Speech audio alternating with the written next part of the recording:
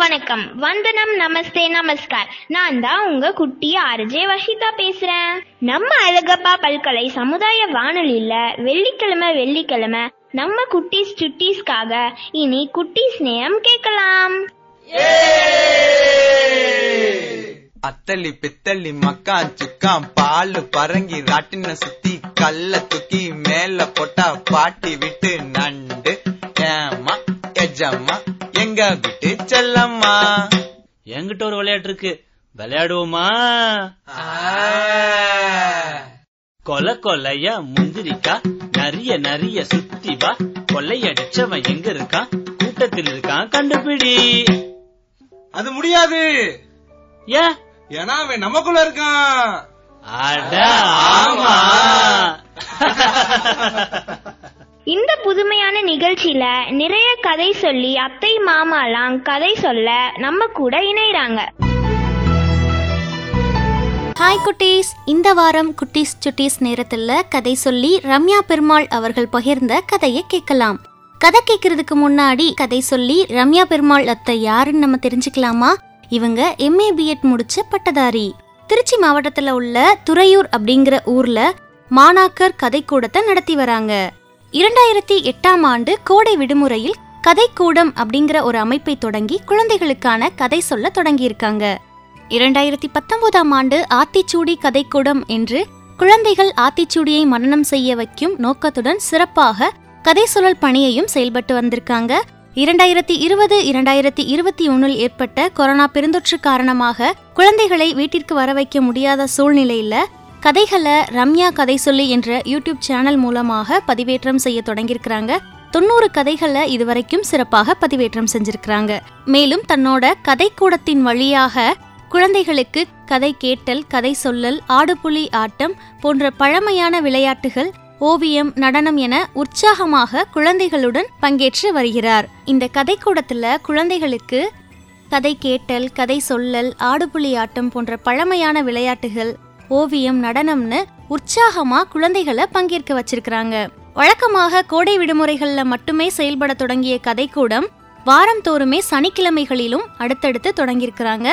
மாணவர்களோட பொழுதுபோக்குகளை பயனுள்ளதாக மாற்றணும் அப்படிங்கிற ஒரு நோக்கத்தோட குரல் கற்போம்ங்கிற வகுப்பை தொடங்கி குழந்தைகளுக்கு திருக்குறளை மிகவும் எளிமையாக சொல்லி கொடுத்துட்டு இருக்காங்க. அனன்யா பதிப்பகம் வெளியிட்ட ஒரு ஊர்ல ஒரு நரி புத்தகத்துல முகக்கவசம் அணிந்த குரங்குகள் அப்படிங்கிற தன்னுடைய சிறுகதையை வெளியிட்டிருக்காங்க. அதே மாதிரி சில மாதங்களுக்கு முன்னாடி லாலிபப் சிறுவர் உலகம் வெளியிட்ட கதைவண்டி அப்படிங்கிற புத்தகத்துல தன்னுடைய ஜிட்லு அப்படிங்கிற ஒரு சிறுகதையும் வெளியிட்டிருக்காங்க. என்ன குட்டீஸ், ரம்யா பெருமாளத்தைய பத்தி சொன்னோனே கதையை கேட்கணும்னு ஆசை வந்துருச்சு அவங்களுக்கு? அப்போ வாங்க நம்ம குட்டீஸ் சுட்டீஸ் நேரத்துல இன்னைக்கு ரம்யா பெருமாளத்தை பகிர்ந்த கதையை கேட்கலாம். அனைவருக்கும் வணக்கம். உங்களோடு பேசிக் கொண்டிருப்பது ரம்யா பெருமாள் கதை சொல்லி, துறையூரிலிருந்து. கதைகள் எதற்காக சொல்லப்படுகிறது என்ற வினா எழுப்பினால் குழந்தைகளை நன்றாக தூங்க வைப்பதற்கு, வெறும் பொழுதுபோக்கிற்காக, குழந்தைகளை நன்றாக உணவு உண்ண வைப்பதற்காக, இப்படியாக நிறைய விடைகள் வந்து கொண்டே இருக்கும். ஆனால் கதைகள் என்ன செய்கின்றன என்று ஆராய்ந்தோமானால், கதை கேட்கும்போது என்ன நேர்கிறது? ஈர்ப்பான கதைகளை கேட்கும்போது அதை உள்வாங்கும் ஆர்வம் கூடுகிறது. ஆர்வம் கூடுவதால் ஒருமுகத்தன்மை வளர்கிறது. கதை உலகத்தில் கதை சொல்பவருடனே பிரயாணம் செய்ய கற்பனை திறனும் வளர்கிறது. கதாபாத்திரங்கள் நெருக்கடியில் சிக்கி தவிக்கும் போது கதை கேட்பவரும் பாவனையான நெருக்கடிக்கு ஆளாகிறார். அந்த நெருக்கடிகளை எதிர்கொள்ளும் பாவனையான திறன் வளர்கிறது. அந்த நெருக்கடியிலிருந்து கதாபாத்திரம் மீள்வதற்கான சாத்தியங்களை தானும் சிந்திக்கிறார். நெருக்கடிகளிலிருந்து கதாபாத்திரங்கள் மீளும் போது கதாபாத்திரங்களுக்கு ஏற்படுவதைப் போலவே மகிழ்ச்சியும் விடுதலை உணர்வும் கதை கேட்பவருக்கும் ஏற்படுகிறது. இதனால் யதார்த்த வாழ்வில் குழந்தைகள் எதிர்கொள்ள நேரிடும் நெருக்கடிகளின் போது திகைப்பு ஏற்படுவதில்லை, அதிர்ச்சி அடைவதில்லை, என்ன செய்ய போகிறோமோ என்ற பதைப்பதைப்பு உண்டாவதில்லை, மன அழுத்தத்தில் சிக்குவதில்லை. எதிர்கொள்ளவிருக்கும் நெருக்கடிகளுக்கான தீர்வை நிதானமாக யோசிக்க வைக்கின்றது. இப்பொழுது ஒரு குட்டி கதை. மாமன்னர் ஒருவர் தன் மகனுடன் குதிரை போட்டியை காண்பதற்காக செல்கிறார். மிகப்பெரிய மைதானம் அது. போட்டி நடக்கும் மைதானம் ஜனத்திரளால் நிரம்பி இருந்தது. சுட்டெரிக்கும் வெயில் வேறு. உங்களில் யாருக்காவது தைரியம் இருந்தால் இந்த குதிரையை அடக்கி காட்டுங்கள். திமிரிக் கொண்டிருந்த அந்த குதிரைக்கு பக்கத்தில் நின்றபடி அலட்சியமாக சவால் விட்டு கொண்டிருந்தார் அந்த குதிரைக்கு சொந்தக்காரர். மிக பெரிய மைதானம் அது. நட்ட நடுவே கம்பீரமாக நின்று கொண்டிருந்தது அந்த குதிரை. தொடையை தட்டி கொண்டு ஆர்வத்துடன் குதித்த 10 பேரை சற்று முன்னால் தான் அடித்து வீழ்த்தி இருந்தது. மன்னர் தன் இளவரசருடன் சென்று சிம்மாசனத்தில் அமர்கிறார். வீரத்தின் விளைநிலமான மாசிடோனியாவில் ஒரே ஒரு மெய்யான வீரன் கூட இல்லையா? கூட்டத்தை பார்த்து உரிமினார் குதிரையின் உரிமையாளர். கூச்சல் முற்றிலுமாக அடங்கியிருந்தது. மன்னர் முகத்தில் கவலை ரேகைகள். தந்தையை ஒரு முறை நிமிர்ந்து பார்த்தான் இளவரசன். தந்தையே, நான் குதிரையை அடக்கட்டுமா? மாமன்னர் தன் மகனை பார்த்து சிரித்தார். அவன் திரும்பவும் கேட்டான். நான் விளையாட்டுக்காக சொல்லவில்லை, நிஜமாகவே அடக்குகிறேன், அனுமதி கொடுங்கள். குதிரையின் கால்கள் எப்படி இருக்கும்? தன்னுடைய சக்தியை திரட்டி கொண்டு ஒரு உதைத்தால் உடலில் எத்தனை மோசமாக காயப்படும் என்பதெல்லாம் அவனுக்கு தெரிந்திருக்க நியாயமில்லை. தன்னுடைய கால்களால் மண்ணை தூற்றிவிட்டால் அதன் பிறகு உயிருக்கு உத்தரவாதமே கிடையாது என்கிற விஷயம் இந்த சிறுவனுக்கு எப்படி தெரிந்திருக்கும்? வெறுமனே குதிரையேற்றம் பழகிவிட்டால் போதுமா என்ன? அதுவும் பழகிய குதிரையில் ஏறி சவாரி செய்தவன் தானே. ஆர்வக்கோளாறில் கேட்கிறான் என்று உள்ளுக்குள் சிரித்து கொண்டார் மன்னர். ஆனால் தன்னுடைய வற்புறுத்தலை கொஞ்சமும் குறைத்து கொள்ளவில்லை அந்த இளவரசன். மீண்டும் கேட்டான். மீண்டும் மீண்டும். தந்தையின் மனம் கசியும் வரை, மன்னரின் தலை சம்மதம் என்று சொல்லி அசையும் வரை. சரி, நீ மட்டும் அந்த குதிரையை அடக்கிவிட்டால் அந்த குதிரையை வாங்கி உனக்கே பரிசாக தருகிறேன் அப்படின்னு சொல்றாரு. அனுப்பிடுறாரு. ஆனாலும் உள்ளுக்குள் உதற மன்னருக்குத்தான். அவன் குதிரையை அடக்க தேவையில்லை, அடிபடாமல் திரும்பி வந்தாலே போதும் அப்படின்னு கடவுளை பிரார்த்தனை பண்ணிக்கிறாரு. சுற்றிலும் இருந்த வீரர்களை ஒரு முறை பார்க்கிறார் மன்னர். அவர்களும் நிமிர்ந்து நின்று கொண்டனர். ஏதாவது பிரச்சனை என்றால் உத்தரவுக்காக காத்திராமல் களத்தில் குதித்து உடனடியாக இளவரசனை காப்பாற்ற வேண்டும் அப்படிங்கிறது தான் அவரோட கண் அசைவுக்கு பொருள். இப்போது மைதானத்தில் இறங்கியிருந்தான் இளவரசன். குதிரையை நெருங்கினான். வானத்தை அண்ணாந்து பார்த்தான். குதிரையின் பளபளக்கும் சருமத்தில் தன் விரல்களை ஓடவிட்டான். முரட்டுத்தனமாக அதை பிடித்து இழுக்கல. தாவி அதன் முதுகு மேலையும் ஏறி அமரல. ஒரு முறை அந்த குதிரையை சுற்றி வந்தான். பிறகு அந்த குதிரையை தொட்டு தொட்டு மெல்ல எதிர் திசையில திருப்ப முயற்சி செய்யறான். கூடியிருந்த அத்தனை பேருக்கும் ஒரே ஆச்சரியம். என்ன செய்யறான் இவன்? அப்படியே நகர்த்தி வெளியில கொண்டு போறானா? அப்படியே கொண்டு போயிட்டு அரண்மனை தோட்டத்துல கட்டி வச்சு விளையாட போறானா? சிறுவர்கள் பங்கேற்கும் விளையாட்டா இது? மாபெரும் வீரர்கள், வீரபத்திர பேரன்கள் எல்லாம் சரிஞ்சு விழுந்து கிடக்குறாங்க. ஒரு சிறுவன் அடக்க போறான் இந்த சண்டி குதிரை. என்ன செய்யறது? மன்னருடைய வாரிசு, வாய் விட்டு சிரிச்சா தலையே போனாலும் போச்சு அப்படின்னு சொல்லிட்டு முணுமுணுத்தாங்க ஒரு கூட்டத்துல இருந்தவங்க. ஆரவாரம், கூச்சல், இது மாதிரி முணுமுணுப்பு, ஆர்ப்பாட்டம் எல்லாமே இருந்துச்சு. ஆனா அந்த இளவரசனோட கவனம் குதிரை மேல மட்டும்தான் இருந்துச்சு.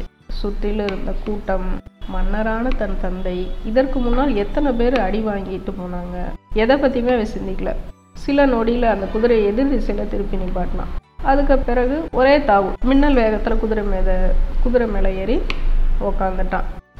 என் மகனே அப்படின்னு வாய் விட்டு கூச்சலிட்ட தந்தை. அரங்கத்தில் இருந்த அத்தனை பேரும் துள்ளி குதிச்சாங்க. அந்த குதிரையின் மீது அமர்ந்தபடியே மைதானம் முழுக்க சுற்றி வந்து பிறகு சர்வசாதாரணமாக தாவி குதித்து இறங்கினான் இளவரசன். மன்னர் ஓடோடி வந்தார். மகனே, என் சமத்தை என்ன செய்தாய், எப்படி செய்தாய், சொல் அப்படின்னு கேட்டுக்கிட்டே கூட்டிட்டு போறாரு. தோள்களை குலுக்கிட்டே பதிலளிச்சான் அந்த குட்டி இளவரசன். அப்பா, அந்த குதிரை வேண்டுமென்றே சண்டை செய்யவில்லை. சூரிய ஒளி அதன் கண்களில் விழுந்து அதை வெறிகொள்ள செய்திருக்கிறது. குதிரையை எதிர் திசையில செலுத்தினேன், ஒத்துழைத்தது, அவ்வளவுதான் அப்படின்னு ரொம்ப அலட்சியமா பதில் சொல்றான் அந்த சிறுவன். இப்ப இந்த கதையில வர சிறுவன் யாரு அப்படின்ட்டு யோசிக்க முடியுதா அப்படின்ட்டு கொஞ்சம் அவகாசம் கொடுக்குறேன். இந்த கதையிலேயே இடையிலேயே ஒரு சொல்லிட்டேன். வீரத்தின் விளைநிலமான மாசிடோனியாவில் ஒரே ஒரு மெய்யான வீரன் கூட இல்லையா அப்படின்னு குதிரைக்காரன் சவால் விடுறான் இல்லையா. இது இந்த கதை களம் எது அப்படின்னா மாசிடோனியா. அந்த குதிரையை அடக்கினானே அந்த இளவரசன் யாரு அப்படிங்கிறது தான் கேள்வி. அந்த இளவரசனோட தந்தை மாமன்னர் பேர் பிலிப். மாசிடோனியாவில் பிறந்தவன் அந்த இளவரசன். தந்தையின் பேர் பிலிப். இன்னொரு முக்கிய குறிப்பு என்னன்னா, அவன் அடக்கினானே அந்த குதிரை, அவனுக்கே பரிசாக அளிக்கப்பட்டது. அந்த குதிரையின் பெயர் ஃபியூசிபேலஸ். அந்த குதிரையை அடக்கிய அந்த சிறுவன், குதிரையை அடக்குவதை வெறுமனே வேடிக்கை பார்க்க வந்த அந்த சிறுவன் மாவீரனாக மாறுறான். அந்த புள்ளி தான் இது. அவன் யாருன்னா அலெக்சாண்டர். குதிரையை அடக்குவதை வெறுமனே வேடிக்கை பார்க்க வந்த அந்த சிறுவன் அலெக்சாண்டர் மாவீரன் அலெக்சாண்டராக உருமாற தொடங்கியது இந்த புள்ளியில்தான். அலெக்சாண்டரின் வரலாற்றில் ஒரு சம்பவம், அவரது வீர வரலாற்றின் பல பக்கங்களில் முதல் பக்கம் இதுதான். முதல் வெற்றியும் அதுதான். மன்னர் பிலிப்பின் ஆளுகையில் இருக்கும் நாடுகளில் ஒன்றில் தனது நம்பிக்கைக்குரிய அரச பிரதிநிதியை கொண்டு ஆட்சி நடத்துகிறார். அப்போது பிலிப் தூர தேசத்தில் இருப்பதையும் மாசிடோனியாவில் இளவரசர் அலெக்சாண்டர் தான் இருக்கிறார். அவர் அப்போது அரச பிரதிநிதியாகவும் முத்திரை காப்பாளராகவும் பதவி வகித்து வருகிறார். அனுபவமில்லா பாலகன் தானே, அவனால் நம்ம என்ன செய்ய முடியும்? எத்தனை நாள் தான் இப்படி அடிமை காற்றை சுவாசித்துக் கொண்டிருப்பது? பேசாமல் ஒரு ஆட்டம் ஆடி பார்த்து விட வேண்டியதுதான் என்று கலவரத்தை தொடங்குகிறார் அந்த அரச பிரதிநிதி. பல பொது சொத்துகள் தீ வைக்கப்பட்டன, வீடுகள் கொள்ளை போக தொடங்கின, எங்கு பார்த்தாலும் வன்முறை, தகராறு. விஷயம் அலெக்சாண்டருக்கு தெரிவிக்கப்பட்டது. அடுத்து என்ன செய்வது என்று எல்லோரும் குழம்பி போய் நின்று கொண்டிருக்க அலெக்சாண்டர் மாத்திரம் கொஞ்சமும் பதட்டம் இல்லாமல் இருந்தார். ஆஹா, என்ன ஒரு அருமையான வாய்ப்பு, இதற்காகத்தானே இத்தனை நாள் காத்து கொண்டிருந்தேன் அப்படின்னு சொல்லிட்டு பலத்த சிரிப்பொலி. அலெக்சாண்டரின் சிரிப்பு அரண்மனை சுவர்களில் எதிரொலித்தது. அமைச்சர்களுக்கு ஒன்றுமே புரியவில்லை. தளபதிகள் திகைத்து போய் பார்த்தார்கள். எவ்வளவு பெரிய ஆபத்து காத்திருக்கிறது, மன்னர் வேறு நாட்டில் இல்லை. இவர் என்னடா என்றால் கொஞ்சமும் கவலைப்படாமல் அற்புத வாய்ப்பு என்று சொல்லி சிரித்து கொண்டிருக்கிறார். என்னதான் இருந்தாலும் சிறுபிள்ளைதானே, தவறுதலாக கூட யாரும் கேட்டுவிட முடியாத அளவுக்கு கம்மிய குரலில் பேசிக்கொண்டார்கள். இல்லை இல்லை, முனகினார்கள் என்பதுதான் பொருத்தமாக இருக்கும். அலெக்சாண்டர் அடுத்து என்ன செய்ய போகிறார்? இதுதான் எல்லோருடைய மனதையும் குடைந்து கொண்டிருந்த கேள்வி. படைகள் தயாராகட்டும், மேடி நாட்டை நோக்கி விரைந்து செல்லட்டும். உரத்த குரலில் உத்தரவிட்டார் அலெக்சாண்டர். இளவரசரே சொல்லிவிட்டார், இதற்கு மேல் யோசிக்க நேரம் இல்லை. யோசிக்கவும் கூடாது, அது ராஜ துரோகம். மேடி நாட்டை நோக்கி மின்னல் வேகத்தில் புறப்பட்டன மாசிடோனிய படைகள். கலவரக்காரர்கள் மீது அதிரடி தாக்குதல் நடத்துவது, அதன் மூலம் அவர்களை நிலைக்குலைய வைப்பது, இரண்டும் தான் அலெக்சாண்டரின் திட்டங்கள். அதற்கு சரியான தீர்வு குதிரைப்படைதான், முடிவு செய்தார் அலெக்சாண்டர். புழுதியை கிளப்பிக் கொண்டு மாசிடோனிய குதிரைகள் நடத்திய தாக்குதலில் கலகக்காரர்கள் சிதறி ஓடினார்கள், சின்னாபின்னமானார்கள். மேடி நாட்டு கலவரக்காரர்களின் படை மளமளவென சரிய தொடங்கியது. தாக்குதல் கடுமையாக இருந்ததால் எதிரிகள் உயிர் பிழைப்பதை சிரமம் என்கிற அளவுக்கு நிலைமை போனது. சில மணி நேரங்களில் கலவரம் அடங்கியது. இல்லை இல்லை, அடக்கப்பட்டது. உபயம் அலெக்சாண்டர்.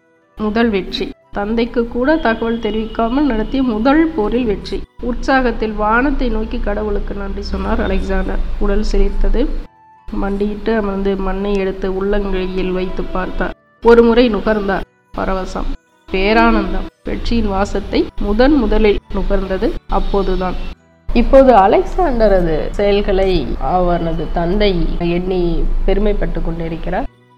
அலெக்சாண்டரின் இளமை கால நிகழ்வுகளை எண்ணி எண்ணி பார்க்கிறார்.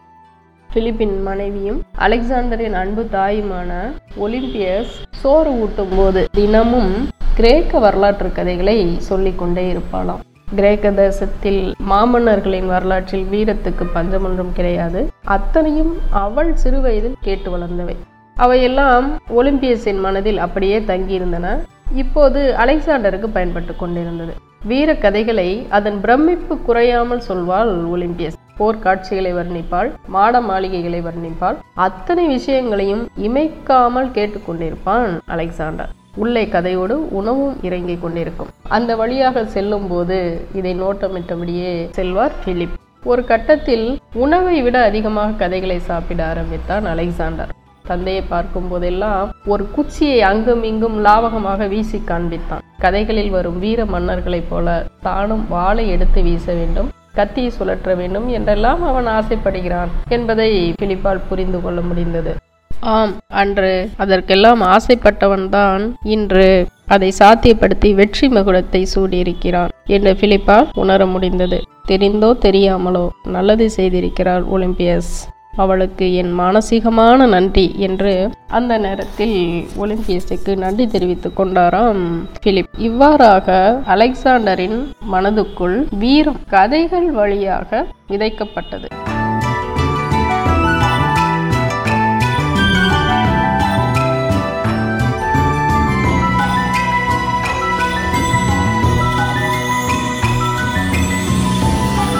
நம்ம எல்லாரும் கேட்டுட்டு இருக்கிறது அழகப்பா பல்கலை சமுதாய வானொலி. இது காரைக்குடியின் முதல் வானொலி. இன்னைக்கு நம்ம குட்டீஸ் சுட்டீஸ் நேரத்துல ரம்யா பெருமாளத்தை பகிர்ந்த கதையை கேட்டு ரசிச்சோம். என்ன குட்டீஸ், இந்த கதை உங்களுக்கு ரொம்ப பிடிச்சிருக்கா? அப்போ மறக்காம நம்ம அழகப்பா பல்கலை சமுதாய வானொலியின் மின்னஞ்சல் முகவரிக்கு உங்களுடைய கருத்துக்களை நீங்க அனுப்பலாம். இந்த நிகழ்ச்சியை நம்ம அழகப்பா பல்கலை சமுதாய வானொலி மற்றும் அழகப்பா பல்கலைக்கழகத்தின் இன்டர்நெட் ரேடியோ, ஸ்பாட்டிஃபை, கூகுள் பாட்காஸ்ட்லயுமே கேட்டு ரசிக்கலாம். நன்றி நேயர்களே.